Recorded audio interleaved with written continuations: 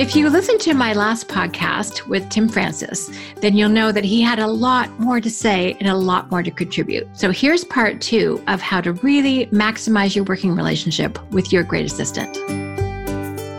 Hi, Shannon Waller, and welcome to Team Success. I have my good friend, Timothy Francis, with me again because he shared so many fabulous resources, and we didn't get to all of them. So, Timothy, thank you so much for letting me have you back and for being willing to share more goodies, because as we ended our last conversation, you and I are both so passionate about entrepreneurs being leveraged, entrepreneurs being supported, but also assistants being great and being supported and them having a super effective and productive and long-lasting relationship together. So I'm grateful for the work that you do, and I'm very happy that you're going to share some more goodies with us. Last time you shared 360 delegation and some tools, but there are a couple other things that I was just dying to get to, especially this 4 A's and a P thing. So we're going to talk about that today.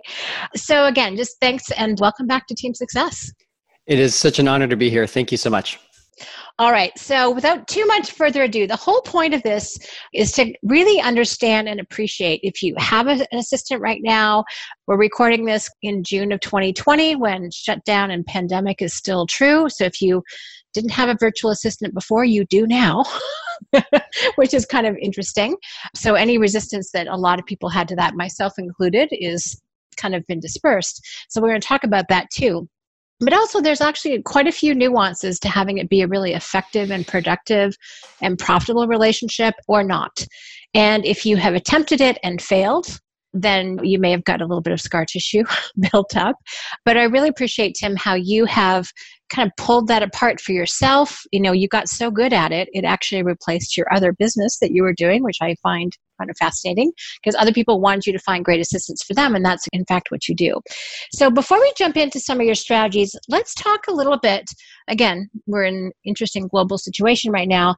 The difference between having a virtual versus an on-site assistant, because you've had that conversation multiple times over the years with people who said, well, I want someone who's going to be on site with me, or other people who are super mobile. Maybe they have a different point of view. But what's your kind of take or explanation to people about the value of virtual versus on-site? Yeah, so I think there's probably 2 really key points to make here. And first of all, I'll just share that I wrestled with this question myself. So if anyone ever feels hesitant, I don't blame you at all. And it could be that virtual just is not a fit for you. It's absolutely possible. I think as every year that goes by, though, the gap between what a virtual assistant can or can't do just shrinks and shrinks and shrinks and shrinks, especially now that we've had the pandemic. I really feel like, in a sense, we've pierced the veil, if you will. Even ancient industries like banking and mortgages, and insurance and law are all now forced to go completely virtual, or else they go extinct. And so there's been this large movement towards going virtual even before the pandemic. And now it is just like accelerated in ways that no one could have ever foreseen. And I'll just share that in my own life, I think what really made a difference for me was thinking about my virtual assistant, because I'm in Austin, she's in San Diego, differently. I don't think of her as like my front desk secretary, if you will. I think of her almost as like a quarterback or like a project manager type person in my world. So I've now hosted, believe it or not, 44 dinner parties in the last 2.5 years, and they've been all run by my assistant from San Diego. Now, there's no more perfect example of how an assistant can be in another state, actually, and yet be running so much like on-site talent. And literally, I've been the last person to arrive at my own dinner party because a flight was delayed or something. And here I walk into my apartment and there's 20 people already there. The table's perfectly set. The food's already cooked. The place is sparkling clean. And all I got to do is roll my suitcase into the closet and it's time to meet and greet everyone. So you might say, well, how's that possible if your assistant is in a different state? Well, it's because the role of my assistant is to be the coordinator of the catering company, the coordinator of the cleaner, the coordinator of the hostess. And so, yes, we do have boots on the ground talent in Austin in the form of other professionals who are specialists. And I wouldn't want my assistant to be the one setting the table or even opening the mail for that matter to talk about a more purely business example, I want her to stay on top of prepping me and keeping me in my unique ability. And let's get a helper that we find on a website like thumbtack.com, care.com, in Canada, Kijiji.com or Craigslist.com. Find someone who does not require any specialized knowledge of the particular task. And more importantly, tasks that do not require specialized knowledge of me. To handle my email inbox, that requires specialized knowledge of me. To handle our clients, which, when I get hired to do private consulting, it's $1,000 an hour. We can't be making mistakes. Even if it's not an extraordinarily difficult task that my assistant is doing, the sensitivity of it is very, very high. And so it requires a lot of intimate knowledge of me and our clients. I want my assistant in that territory, doing that kind of work. And when it comes to opening the mail or taking dry cleaning or whatever, you might think traditionally as being a personal assistant or a secretary type role, all of a sudden that belongs to like someone else who's paid less than my assistant probably, and is much more casual on my team.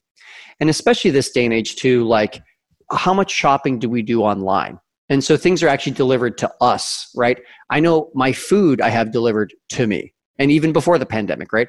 And so with so much of the world being driven by shipping now, even the like around town need for someone is just getting smaller and smaller and smaller and smaller. So to me, I think how we think about our assistant is crucial in seeing how virtual can work, even if there are some in-person tasks to be done. Now, there's a lot on the line here also that I think is invisible to most entrepreneurs who've never had a virtual assistant before. And specifically, that's what's out there in the job market. So perhaps, Shannon, you've heard the expression before, good, fast, cheap. You can only ever have two of the three. Have you ever heard of this before? Yes, I have. Yeah. So for anyone out there who hasn't heard this before, in essence, like imagine you've got a fender bender, your car is a little knocked up and you need to go and get it fixed, right? So you've got a choice to make. Do you want your car to be fixed good and fast? Well, you're probably going to have to go to a top-rated mechanic or body shop and ask them to work extra hours, and it's going to be an overtime job. And so it is not going to be cheap, right? Likewise, if you say, well, I don't want it to be too expensive, you might say, okay, well, I want it to cheap and I want it to be fast. Well, then you're going to have to go to your family member who's a professional mechanic, and they're going to do it after hours, evenings, and weekends. And so guess what? It's not going to come very fast, right? And so any way you cut it, good, fast, cheap, you can only ever have two of the three.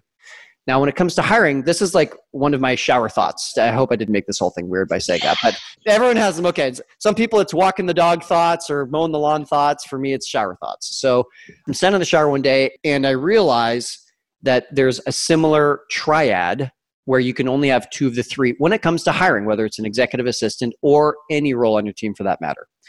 And I've actually watched this be true, not just with my executive assistant, but also with every single team member, because my entire team is virtual. Okay. My salesperson, my fulfillment team, we're all virtual. Okay. And so what the triad is talent, compensation, and work conditions. As the employer, you can only ever have two of the three. If I say I want awesome talent and I want that person working in my physical office 9 to 5, Monday through Friday, very rigid work conditions, guess what? You're offering a position that is now head to head with every other typical 9 to 5 on-site position in your city, state, country, whatever that may be. And so now you have to pay, guess what, which is the third part of the triad. Now you have to pay unfavorable wages or compensation package, right? And so now you do have to compete with Amazon and Apple and Google and Coca-Cola and Charles Schwab and Wells Fargo or whoever it is that is a major, major company with big time deep pockets. So going head to head is like, kind of a David and Goliath type situation. Now, like David and Goliath, David realized that he had a relative advantage when it came to using a slingshot. And he could use that distance as his measure of safety. And so actually he could win the fight if he actually was strategic about how he approached it. If he goes hand to hand, it's not happening. So I encourage entrepreneurs, don't go hand to hand with a multi-billion-dollar Fortune 500 company for talent. It's probably not going to end very well, okay? But where our slingshot comes is being able to work virtually. And so I can't tell you the crushing load of applications we get for every single role, even before the pandemic hit, for our role. So when I was initially investigating the creation of my company, Great Assistant, I did some marketplace research, and I actually hired an MBA graduate who is a specialist in HR. And she went and did research on our behalf to see what are Americans saying out there around remote work, telework, or virtual work. It's all different words for the same thing. And she discovered that 96% of Americans wish they could work from home at least part-time. And it was, I believe the number is 67% of Americans wish they could work from home full-time. And I'm sure the stats are identical in Canada, or really pretty much almost anywhere in the world. I'm guessing. I know for sure Canada and the US, we're so similar on these kinds of things. Now, if we ask ourselves, is it 67% of workplaces in Canada and the US that allow work from home full time? And the answer is heck no. It's not even a fraction of that. It's tiny. It's tiny compared to what the demand is. So if we can now very intelligently say, if I can offer work conditions that are super favorable, someone can work from home, maybe they don't have to work the strict 9 to 5, maybe it's 9 to 1, and then after that they can do whatever they want to do, and then maybe they come back online in the evening, maybe it's only part-time, right? Maybe as long as they get their work done, it doesn't matter if it's evenings, weekends. Like if I'm flexible around that, all of a sudden it's no longer a fair fight between me and the traditional corporate 9 to 5 because I'm offering something that they are not. And we have now helped hire over 300 virtual executive assistants. And I'm telling you, they are coming out of corporate, they're coming out of professional. So when I say professional, I mean like a law office or an architecture firm or an engineering firm, something like that. So whether it's professional or corporate, occasionally we have some people coming out of government or teaching or something like that. And actually teachers are very organized. Great people if they want to become an assistant to be a stay-at-home parent or something like that. And I am regularly astounded with the caliber of talent that is applying for our roles. The roles that we offer, we say right on the application that, whoever you end up working with, the expectation is they're going to pay you between 18 and 22 US dollars an hour. And entrepreneurs are astounded to find out that they can get someone who is based in a similar same time zone, understands their first language first, and understands the North American working culture because they are North American and they have worked in the North American work culture for their career, that's actually available for just $18 to $22 an hour. And this is the invisible part, is that you're giving them more than just money. You're giving them Kodak moments with their kids. You're giving them the opportunity to be with their ailing parents if they've got folks that are aging. We have some assistants that have said, look, I left corporate and became an executive virtual assistant because I just hated the commute. I felt like I was literally watching my life waste away an hour each way every single day. And I said, this is what my life has become. And whatever the reason is, we've got just this incredible crush of talent coming our way. And so that old expression that it's hard to find good talent, well, I mean, if you're going to play head to head with Goliath and you're going to try and box with Goliath or wrestle with Goliath, then that's true. But if we shift the game, all of a sudden it's different. And now here's the other thing is what $20 an hour will get you on the open market in Manhattan or San Francisco is, I don't even know if you can get an everyday errand runner to do that for $20 an hour. Whereas if you are in one of those cities, but you decide to hire virtually, now you might be hiring someone from Wichita, Kansas, or someone from Kalamazoo, Michigan, right? Who has everything that's needed. They've got the cognitive ability. They've got the affective drive and motivation. They've got the right Kolbe score. They've got it all. They're in a far less expensive place to live. And so therefore your $20 an hour gets you an incredible upside. So when we think about going from local to national or even international, if we're talking about crossing the border from Canada to the US, we're actually extending our catchment area as well. Our catchment area meaning like what's the total population that could be eligible to take this role? And if you're in a smaller mid-sized city even, your catchment area is, I don't know, maybe a few 100,000 people. They're eligible, they're working age, they've got the ability, and they could drive into the office in a reasonable amount of time. A couple 100,000 people. As soon as we say virtual, we now have a pool of 335 million Americans, 27 million Canadians, right? And so we've got like a 350 to 380 million person pool. Now, obviously the eligible pool inside that is much smaller, but you are extending your reach to a massive area. Now that has an upside and downside. The upside is you can have tons and tons of talent at your fingertips at a very affordable rate. The downside is if you start hiring to that pool and you've got a legitimate work from home job, and that actually is a big question mark for a lot of people who are wanting to be an assistant working from home, is this legitimate? You will have such a crush of applications, it becomes a part-time job just sifting and sorting through the hundreds and hundreds and hundreds of applications that come through. It's not uncommon for us actually to be looking at 50 to 100 candidates to come down with 3 finalists for just one position. And I'll tell you, it literally is a part-time job to handle that volume of applicants. Well, and clearly you're the right who for that. So I love it. Well, this is fascinating. Well, all of those people who wanted to work from home got their wish, or at least a lot of them did, if they had that kind of a role. Now, all of those people who can are working from home in most cases. So that's really interesting. There's one other factor, and that is the trust factor, which is kind of interesting. And you have a great, we mentioned Gina last time because she's known to both of us. She's one of our brilliant associate coaches, and she's a client of yours too.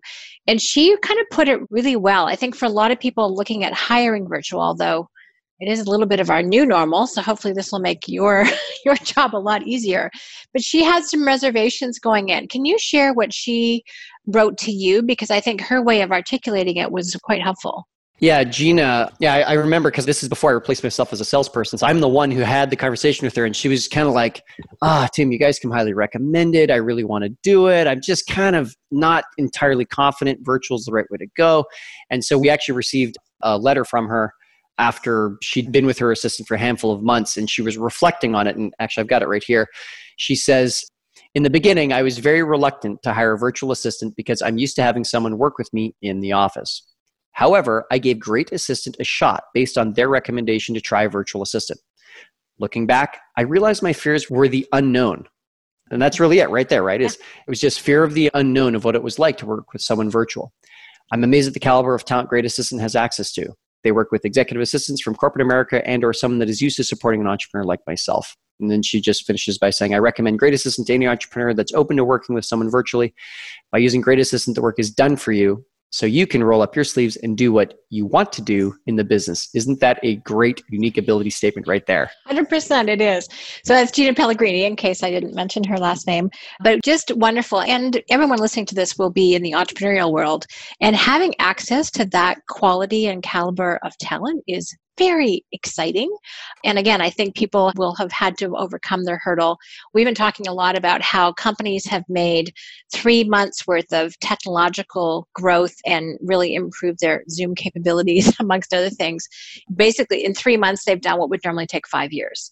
So we have all jumped. It's the only time I've ever seen, and I'm going to say global, I don't know what's happening that far outside of North America and Europe, but we've all made this massive jump, right, at the same time. When else has that ever been true? I don't know. So it's, to my mind, there's massive opportunities here. And I'm sure some of the distinctions we're making today in 5 years will be almost irrelevant, which is kind of a fascinating thought. I want to jump to something else that you really, you use and that care about, as do I, and that is some profiles. You talked about the cognitive and the affective and the Kolbe or the striving ways. And so you use profiles and assessments when you are winnowing down that gigantic number to get down to 3 candidates. So what are some of the profiles that you found particularly helpful in helping, and why are they helpful? I mean, there's lots of good ones out there. I know I have my favorites, you have yours. I'm glad we align on a couple of them. So why is that sort of an important part of your process? I consider it a shortcut, but you're not a shortcut guy. So I'm curious as to as to how you use them, where you use them, when you use them, all that good stuff. Mm-hmm. Yeah. So I actually discovered Kolbe through Strategic Coach. So when I was in Coach, I remember my coach, Russell, he was giving us at the end of the first session, I think it was, very early on. He said, here's a preview of what's coming up in the next session is this thing called Kolbe. No need to go take the test. No need to know all about it until it's time. Now me being the eager beaver that I am or whatever, that night I got back to the condominium I was staying at in Vancouver, fired it up. I'm like, what's this Kolbe thing? I don't want to wait. My Fact Finder 7 is hungry, So off I went and I started learning. And I took the test and I was like spooked because it's so unbelievably accurate. And I was just like, oh my goodness, this is so cool. So I decided that night that I was actually going to go get Kolbe certified. And I think it was like actually before my next strategic coach session, I'd already flown to Phoenix, got fully certified, and showed up in my second coach session certified in Kolbe. So yeah. And one thing I really discovered about Kolbe is that follow through number, which is the second of the 4 numbers, that when getting an executive assistant who's going to be my mini-me, who's intended to kind of follow me around virtually speaking and kind of clean up after me, if you will, help me close loops, help put things back onto the plate if they've fallen off my consciousness or whatever, is really important. That follow-through number is higher than my number. Yes. Thank you. You talked earlier about, and I want to bring this back up actually, you talked about your assistant really needs to know you and really be personal. And this is so true. And it doesn't matter whether or not your follow through is a 2, like mine, and yours is a 6. But we both need to have people whose follow through is longer than ours, and again, there are strengths to a short follow through, there's strengths to a medium, there's strengths to a long follow through. So it's not to say none of us, we don't have strengths, but we start a lot of things, we may not finish them all. And we do need someone to close the loops, to fill the gaps. Our brains are going a million different places at the same time. So I just want to put a big exclamation point on that. Yes. And it's absolutely critical that someone else can pick up after you, not to demean, it's not like we're messy children or anything much, but it's so critical to have someone with a ton of mental energy for that type of task. Thank you for bringing that up because I could not agree more. Love that. Yep. So we have multiple people on our team Kolbe certified now, and it's part of our process. And every entrepreneur gets a Kolbe A-index test, and so does every one of our finalists. And so this is a pro tip here, something I realized early on of Great Assistant was, wow, it's really expensive to buy a lot of Kolbe tests. To buy one is not that expensive. It's like around $50, $55, something like that. To buy 1 or 2 is, not too expensive. But when you've got 50 candidates that are all trying to work with you. So I just went, oh my goodness, how can I ever possibly manage the cost of this? And Kolbe isn't the only one that we use, but it is certainly one of the better ones that we use. So I realized I need to kind of flip this process in a sense that I need to really weed out anybody for any reason other than that kind of conative fit between entrepreneur and assistant. What are the free things I can do to separate the wheat from the chaff here before I'm dropping big dollars on getting 20 Kolbe tests for one hire or something? Yeah. And so we actually found work tests were a really, really, really powerful way. And actually one of the earlier work tests that we used was literally just how people applied. You mentioned this. Yes. Okay. Yeah. And we don't use it, I don't think, that much anymore because fortunately or unfortunately, we're now doing just so many matches at such a scale that some of our tools are now different than what someone would do if they were doing it on a do-it-yourself type approach. So some of my recommendations that we use today wouldn't apply for someone listening who wants to do it themselves. But back when I was doing it myself, for myself, my very first assistant, I used what I call the perfect job posting. And what that was requesting anyone who wanted to apply for my role to submit an email to a custom email inbox. Now, if you're going to do this on your own, I'm just going to tell you right now, you're going to get hit with so many applications that it's going to be like you can refresh your email inbox every 10 minutes and there'll be a new person there. And it's very distracting from your daily workflow. So I highly recommend, if you're going to do it on your own, set up a separate email inbox that's jobs@yourcompany.com or even workforshannon@gmail.com, free account, something like that. And what that does is that allows you to stay in your unique ability while you're working during the day. And then you can maybe put some time blocking in and say, I'm going to put a focus block in for tomorrow or every 2 days at a certain time to review applications. So that's the first thing it does. It keeps your focus. The second thing it does, this is definitely ninja stuff here, is you set up the vacation auto reply so that it says, thank you, your application has been received. If you don't hear from us in the next 72 hours, you can consider that your application has not been moved forward in the next process. If you are going to hear from us, it'll be in the next 72 hours. Thank you for your application and best of luck on your search. So it allows you to be classy so that absolutely every person who applies gets a response, which is really classy. It's just thank you for taking the time to apply. So then from there, I would have people submit an email to that custom email inbox, and it had a very specific subject line. And the subject line would say something like, hi, this is insert your name from insert your city, applying for insert name of role. what that created was, as all of these dozens and dozens of applications are coming in, I could just scan the subject line. And look, if someone can't get the subject line right on an email, they've already told me that either they're not motivated enough, or they don't have the kind of attention to detail, or they don't know how to create or follow process enough to get that right. And so their actions are speaking so loudly, I cannot hear the words that they're saying, and I'd simply delete them. And here's the good news, because they already got the vacation auto reply email, there's nothing more for me to do, right? So I love that, because you're actually putting little hurdles in, which are cognitive ones, motivational ones, to say, okay, can this person follow instructions? Do they read to the bottom? Can they, as you said, follow a process? So that's really smart. I love that. So is Kolbe like the main profile that you use? Do you use any other affective instruments? Like, I would consider Kolbe an index, because you can't technically fail it, which I usually think I can do with a test.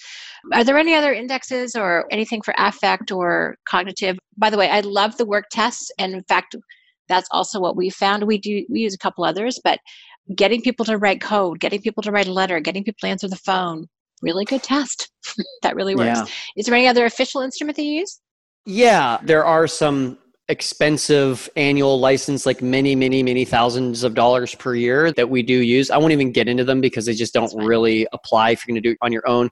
But what it does is it allows us to look at cognition and affect, which are the other two circles that Kolbe is not designed to cover. So we're covering all three circles.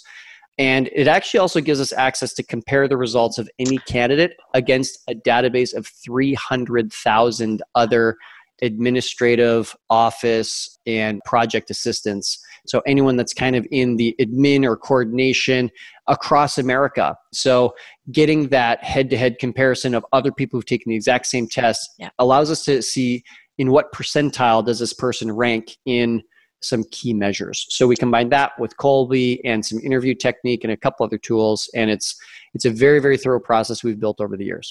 That's awesome. I love that. We use different profiles too, but we profile for cognitive. That was the last one we added. But if the Kolbe is right and the personality is right and the person doesn't work out, there's only one thing left. And that's that's the mental horsepower. So we measure for personality and we measure, as we know, for Kolbe striving. And if anyone's not familiar with Kolbe, it's kolbe.com. You mentioned that last time. But it measures how people work, how they strive, how they problem solve, not how well, that's their brain, not whether or not they want to, that's their affect, or whether or not they care, which, by the way, is the thing that kicks off the entire process. But, if they are going to take action, how are they going to do it? And it's so accurate. And you really need to know this as the entrepreneur, as the business owner with an assistant. You need to know how you problem solve and strive. And then you need your complement, someone who's not going to be you. They're a mini me in terms of helping you get stuff done. But if I were to hire, I'm a 9 quick start. To hire a 9 quick start to support me, I'm probably going to be shorter fact finder follow through. That makes no sense. I need someone who's my complement, who's going to fill in all the gaps that I don't. That's going to be the right person. So I love that. Okay. And I oftentimes think about if someone has a lot of quick start energy, they're really strong at getting to the start line, but they maybe struggle to cross the finish line. Whereas someone who's lower quick start but has more follow through energy will be someone who is reluctant to get to the start line, but if they do, you can count on them to cross the finish line. And so if we can put those two people together to be a great relay team, it makes a ton of sense. And also just being sensitive that the gaps aren't too big.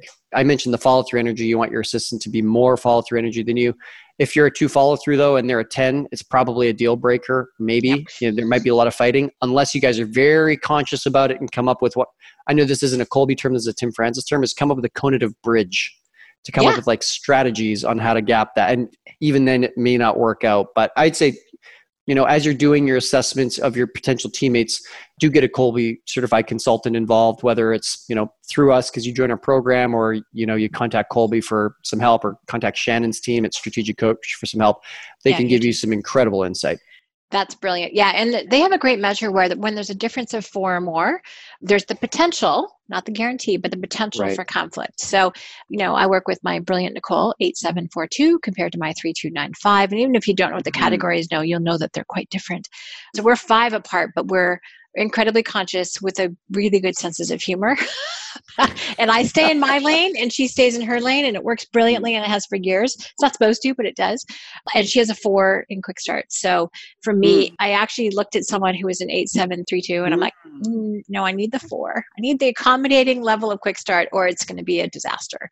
I had a more crude term for it, but you get the idea.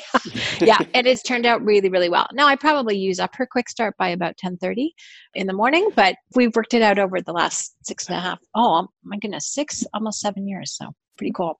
All right. A couple of things I want to touch on before we wrap up today. The one is the weekly meeting rhythm. But before we get to that, can we talk about 4 A's and a P? We referenced that a few times last time, and you're holding me off there. And this has to do with onboarding. If you could just outline it, I don't want to give people too much detail. I want them to be curious. But what are 4 A's and a P? It's a great name, and I'm like, what do those mean? You know, Shannon, suddenly I'm getting amnesia. I don't know if I remember what they are. No, I'm kidding. Look them up, darn it. Look them up. Yeah, so 4 A's and a P. Again, shower thoughts. I was just thinking about what would represent success when it comes to onboarding a team member. And again, set it up for the next time you hire an assistant and keep it, because the same idea can be used for any team member you're going to onboard. And Shannon, why this really came to mind for me, this is years ago now. I was consulting with a client, and this client's hourly rate is it was $500 or $1,000 an hour. It's like a very talented person. And we were in the middle of a meeting, a one-on-one meeting where, he's paying me good money. His time's, very highly valued. And he says, Tim, I'm sorry. Can we just pause this call for a sec? I have a team member contacting me with an emergency. And I'm like, oh, okay, sure. I can wait. In my head, I'm thinking is someone in danger, or is there some ultra upset customer that's threatening to cancel a major contract? What is it? So I quietly waited, and about 90 seconds later, he comes back and he says, okay, I'm ready to go again. And I said, well, is everything okay? What happened? He said, oh, that's one of my teammates. They needed a username and a password. Right. And, yeah. And I said, oh, are they new? He said, oh, no, they've been with me for about 6 months. And in that moment, I just thought about, wow, how much time was lost to spending 90 seconds plus the changeover time of us getting back. Where were we? Multiply that by 2 hourly rates. And this should not have even happened, because if this person would have been properly onboarded months earlier, they should have known. Plus their time of being distracted and bottlenecked and stopped and hung up. It's just a nightmare. So it got me thinking about what would represent a great onboarding process. So this is where I came up with the 4 A's and a P. I also talk about this on the Forbes website. I did a series of videos with Forbes. 4 A's and a P. So the first is agreements. What agreements need to be in place? That is, literally what agreement do you have in place around pay, and when you're going to pay, and how you're going to pay, and what's the nature of the relationship, employer, contractor, and on and on and on. I think there's also something about, let's say, the soft agreements as well. And so in the very, very beginning, I always have my teammates report back to me at the end of each day that they are working, because you don't have the benefit of being in the same office, right? But we can still stay in touch with what's going on by simply having my assistant answer a few questions at the end of each day she's working. Yeah. Questions like, what did you do? Where did you get stuck? How can I support you? And what are you doing tomorrow? Right? So simple agreement like that is, at the end of each workday, you'll submit a 4-question mini report to me. That way I can stay on top of how I can help you and support you and keep you moving, so you're not stuck all the way till our next weekly meeting. Right? Love that. Yeah. Yeah. Very, very good. So that's agreements. And that can include both kind of formal agreements and also just kind of working or soft skill agreements, if you will. Mm-hmm. The second A is accounts. So what accounts do I need to have in place for my assistant to be effective? So the first one for almost every client we work with and almost every entrepreneur is an email that is something like support@yourcompany.com. And that way, if your assistant ends up graduating up and out of the role, the support email can still stay there as in place and be ready as the login for all the other accounts that are being set up. It's a great way to go. Now, this day and age, there's sometimes some frustration around the number of different usernames and passwords to deal with. We use a password aggregator called LastPass. I think OnePass is another software. And that makes it a lot faster for an assistant or any team member for that matter to get one master password, and it immediately unlocks all of them. So we get a sense of what's the laundry list of agreements we need, what's the laundry list of accounts we need to set up. The first one being email, then after that maybe to your website, for updating your website, or QuickBooks if they're helping with anything financial, on and on and on and on. Or database, yeah. A database, yeah, absolutely. Yeah, your CRM, definitely. Next up is apps. So what apps do we need to download? And that could be to the desktop or that could be to the phone. So that might be some communication apps, like if you're using something like WhatsApp, or Voxer is like kind of like a little walkie-talkie. I know some people use Slack. I'm not a huge fan of Slack, but I know it's widely used. And there's both the desktop version and the cell phone version. And so you want to just create a list, like tell your assistant, go to the Apple Store or the Google Play Store or whatever and download these 8 or 9 apps and do it all at once. Next up is access. What kind of access do we need to grant? So that could be access to documents in Google Drive, if you're using Google Drive to share documents. Access, if you do have a physical team member on site, do they need keys or key codes to get into the building?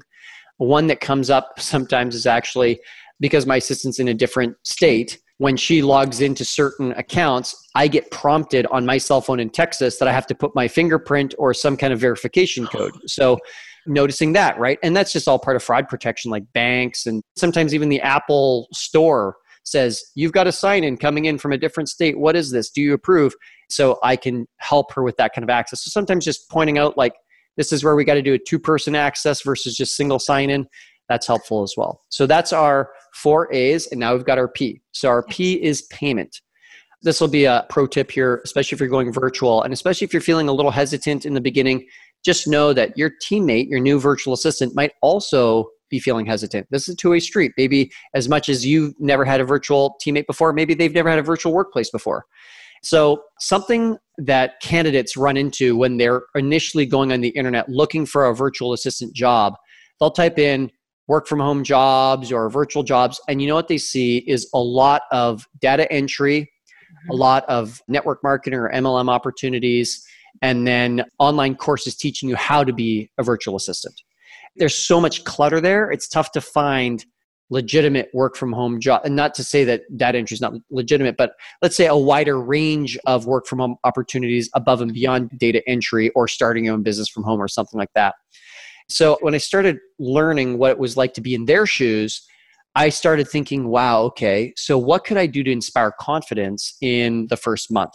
Now, depending on what rhythm you pay your team, some people are paying once a month, some people are paying every other week, whatever it is, I actually tell my new virtual teammates, and not just my assistant, but even like when my salesperson came on who also works virtually, who also took a big pay cut and left a major Fortune 500 company just so he could have a virtual opportunity. It's like, I'm telling you, my whole team, they just really appreciate that opportunity to work from home. In the first month, I pay at the end of every single week. And yes, it's extra work for me. And yes, it throws me out of my normal rhythm of when I pay teammates and whatnot, but I'm willing to do it for a teammate for 1 month.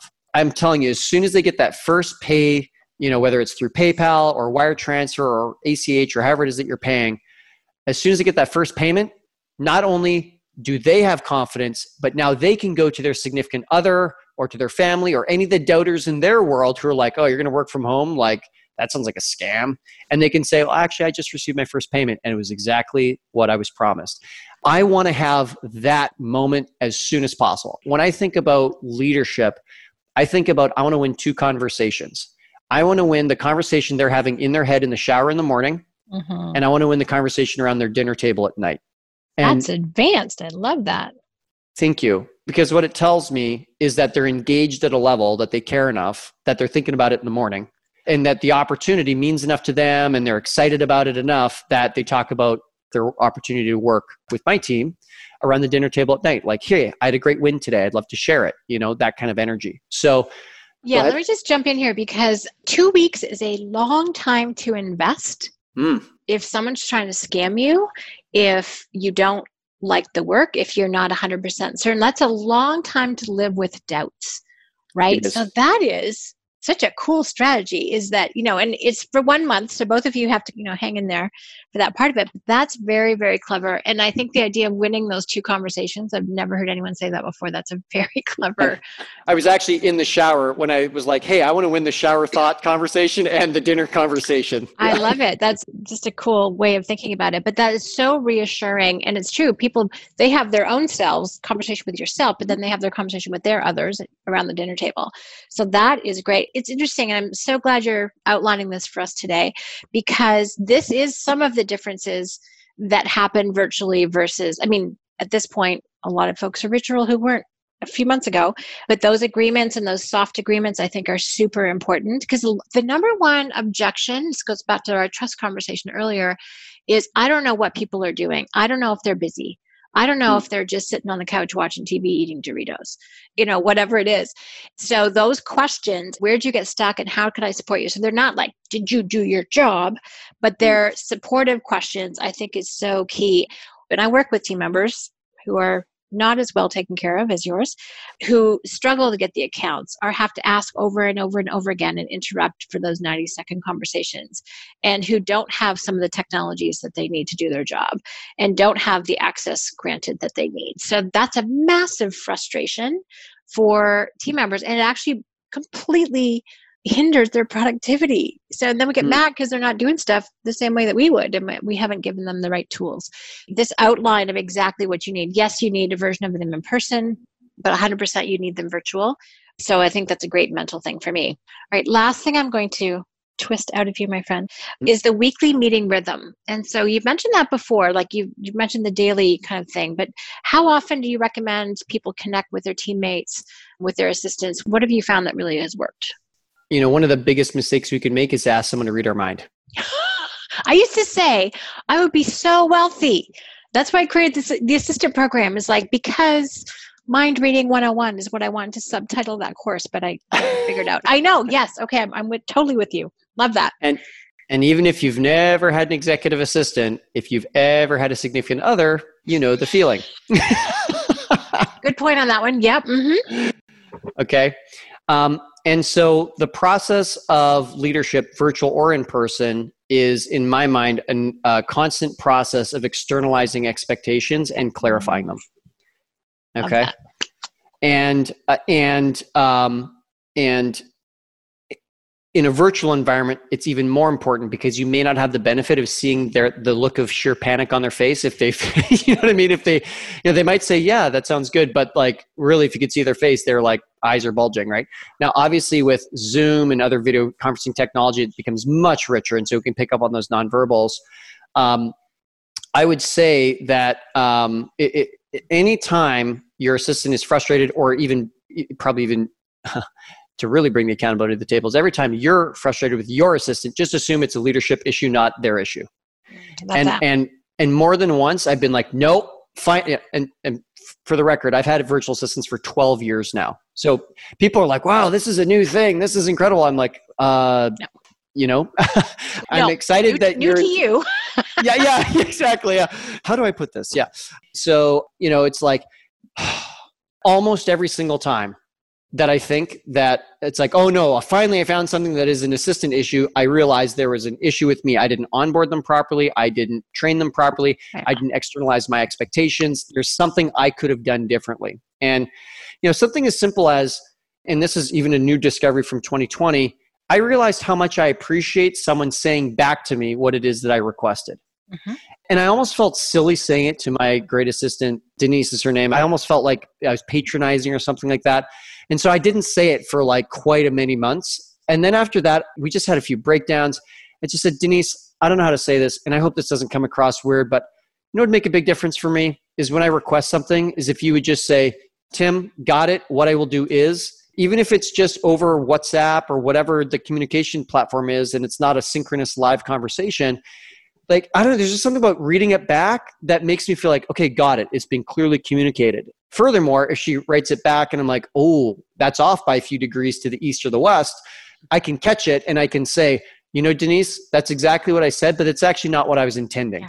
Yep. Please let me update. And, I rewrite her back, or if it's a live conversation, I say it back, and then we get aligned. And now after that, she's off to the races. That is so critical. And it's interesting because we think we've said something, right? In our head, it was super clear, came out as mush, or came out a few degrees off. You're like, oh, that's what I said I wanted, but no, that will not work. So we get smarter when someone reflects it back to us. So that whole reflective listening a little bit, but it's that deep listening and saying what it seems like what you want is, or this is a Chris Voss, never split the difference negotiating strategy. It seems like, it sounds like, and that is so powerful. And when you say that to someone, they have a chance to say, yes, that's it. which is a very powerful thing. You're right. That's kind of what you want to hear back from someone. Or no, this is it. You know what I mean? Right. So that's actually a negotiating strategy for someone to say, it sounds like, as soon as they think they've got the heart of the message, and then that person will automatically clarify it. So what you're talking about is a really proven negotiation strategy for the FBI hostage negotiators. Also works well between assistants and, and entrepreneurs. Yeah, I love that. So talking about meeting rhythms and whatnot, there's a really powerful 80-20 here. And, we all know the 80-20 rule, the Pareto principle. And it was taught to me by Mike Rhodes, who's an entrepreneur in Australia. And it was a version of 80-20 I hadn't heard before. And like in my career, I've literally hosted something called the 80-20 Summit twice. So I spent a lot of time thinking about this thing called 80-20. And yet I'm getting taught something new. I was like, this is great. So he taught me something called hourglass. And so if you imagine the shape of an hourglass, it's big at the top, it's skinny in the middle, and it's big at the bottom. And he said the first 10% of any task or project is leading the work. Then you go down to the skinny part of the hourglass, and that's 80%. That's 80% of the energy required is actually doing the thing. Mm-hmm. And then the last 10% is when we review what happened. So I put labels on it: lead, do, review. Mm-hmm. Leading is the first 10%, doing is the middle 80%, and reviewing is the last 10%. And so if we as entrepreneurs are tired and exhausted and needing help, it's because we're spending too much time in the middle 80%. Right. So it follows logically that we're going to have to get better at leading and better at reviewing. And so that's why, like in our last episode together, we talked about 360 delegation, right? Mm-hmm, mm-hmm. And that's a way to get very good at leading. Now, another critical component for that is actually having regular meetings with your assistant. Right. Some entrepreneurs ask me about this and they're like, I hate meetings. I want fewer meetings. And here you're telling me that I have to have yet another meeting, a weekly meeting with a team member. My response is, well, that's so interesting because I actually want to have more meetings with my assistant. And I know that sounds so counterintuitive. I started with a weekly meeting with my assistant once a week. So it would have been 7 years ago. I started 12 years ago, Shannon. I did it all wrong for 5 years. And then 7 years ago, I started working with North American talent, coming out of corporate professional settings in Canada and the US. And in that scenario, I started with one weekly meeting a week of an hour. And after that, I started actually meeting with my assistant for not 60 minutes, but 90 minutes. Mm-hmm. And we're a few years in, and then it turned into actually twice a week. And now I'm at the point that I actually have a 90-minute long meeting once a week with my assistant for us to go through the huge backlog of what's happened in the last week, and her catching all the pieces I've thrown and her saying, okay, do you still want this? Are we removing it? Are we delaying it? Like, what's going on? We use a tool called Asana, project management. So anytime I need something, I just send her a message. I'm like, Denise, add this agenda, add this agenda, add this agenda. I'm just throwing stuff at her all week. And then she says, got it. And then we look at it once a week to see what's there. Then on top of that, Denise and I are meeting 2 other times in the week for about 30 to 60 minutes. Because here's the thing, the more I meet with her, the more that she is unleashed. And the more that she is unleashed, now she has the leverage of also being able to unleash all the contractors that she oversees, whether it's for dinner parties or graphic design or coding or whatever it is that she's helping to drive. It's all a leverage play. And the better that you get at being in that top 10%, and the more time you spend in the top 10%, the more the middle 80% of getting things done actually gets unleashed by your assistant and all the people they may influence. And then the better you get at that last 10%, now you can review and say, hey, where could we have prevented some of the issues that come up? What systems could we improve? Who else do we need to hire? What skills are missing? Kind of in the 360 delegation, the second part of 360 delegation is resources. What resources were missing? Training, access, systems, translation, even if there was a gap with someone overseas, like who knows? And from there, we can really clean things up so that things get fixed once and for all. Instead of, and Sam Carpenter worked the system as this great visual. He says, imagine the arcade and you go and you play whack-a-mole, where all those little gophers pop up, right? And you've got the hammer and you're whacking them. He says that's what business can feel like. And so I've built on that analogy to say, so I don't want to just put down the hammer. I want to step away from the machine and figure out where's the plug, right? I love that. I want these little pests gone forever. So that to me is what that last 10% is all about. And that's a lot of my weekly meetings are all about is, okay, where did the system break down? What can we change, update, edit, add? Who else can we get involved so that this is gone once and for all? And I'm telling you, you do that repetitively week after week after week after week, and things just get better and better and better. I love that, because in Strategic Coach, that's the tool, the Experience Transformer, where you're always learning what worked, what didn't, what can we do differently next time, and then you execute on those things. And I have to make a point, because I read a book that talks about the failure of leadership. And it's interesting because it's like you always want to blame it on somebody else. And you're like, oh, actually, I need to look in the mirror. I listened to it. So I recommend the audiobook because it comes with sound effects, and it's written by two people. It's told in both their voices. It's called Extreme Ownership. Have you read it? Yeah. And it's how U.S. Navy SEALs lead and win, with stories told from the war. Jocko Willink and Leif Babin. And Dan Sullivan talks about taking personal ownership of your experience all the time. And this is that taken to the leadership level, which is really powerful. I don't think I'm 100% there yet, but I'm on the path. It's pretty powerful. It's like, what have I not communicated? And having a learning tool and having free communication makes a huge difference. You know, Nicole and I meet, well, now once a month for 90 minutes, but we have a half-hour check-in 4 to 5 times a week. So every morning we start off our day because A, I need direction, and B, so does she for some things. And it's fabulous. And that's my favorite part of my day, to be honest. I mean, I love delivering and focusing, but checking in with her, that's a little bit of my grounding anchor. And then I can go off and do what I need to do. And if we can do a wrap up at the end of the day, that works well. And probably my attention span's better suited. But it's true, once you really have that partner, and I love how you describe that person as they're the head coordinator. Like they're the quarterback, they're the general contractor for all of the other capabilities. So they're the main who manages all the other ones, to reference Dan's who, not how concept. But it's powerful. And it's so nice when someone knows you and cares about you and supports you and helps you build your business and you get better. There really is, I don't think, almost any other more strategic relationship. 100%. Most entrepreneurs I talk to, looking back, they say the first person I should have hired was, not a salesperson, but a right-hand person to be my executive assistant. And it's interesting because sometimes my assistant is doing really high-level things, and other times I just say, Denise, is there any way you could provide me some adult babysitting? Yes. I love that.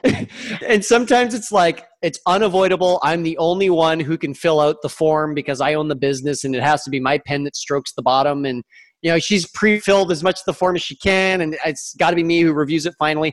And I'm like, can we just have a session where you just watch me for 20 minutes while I complete this form?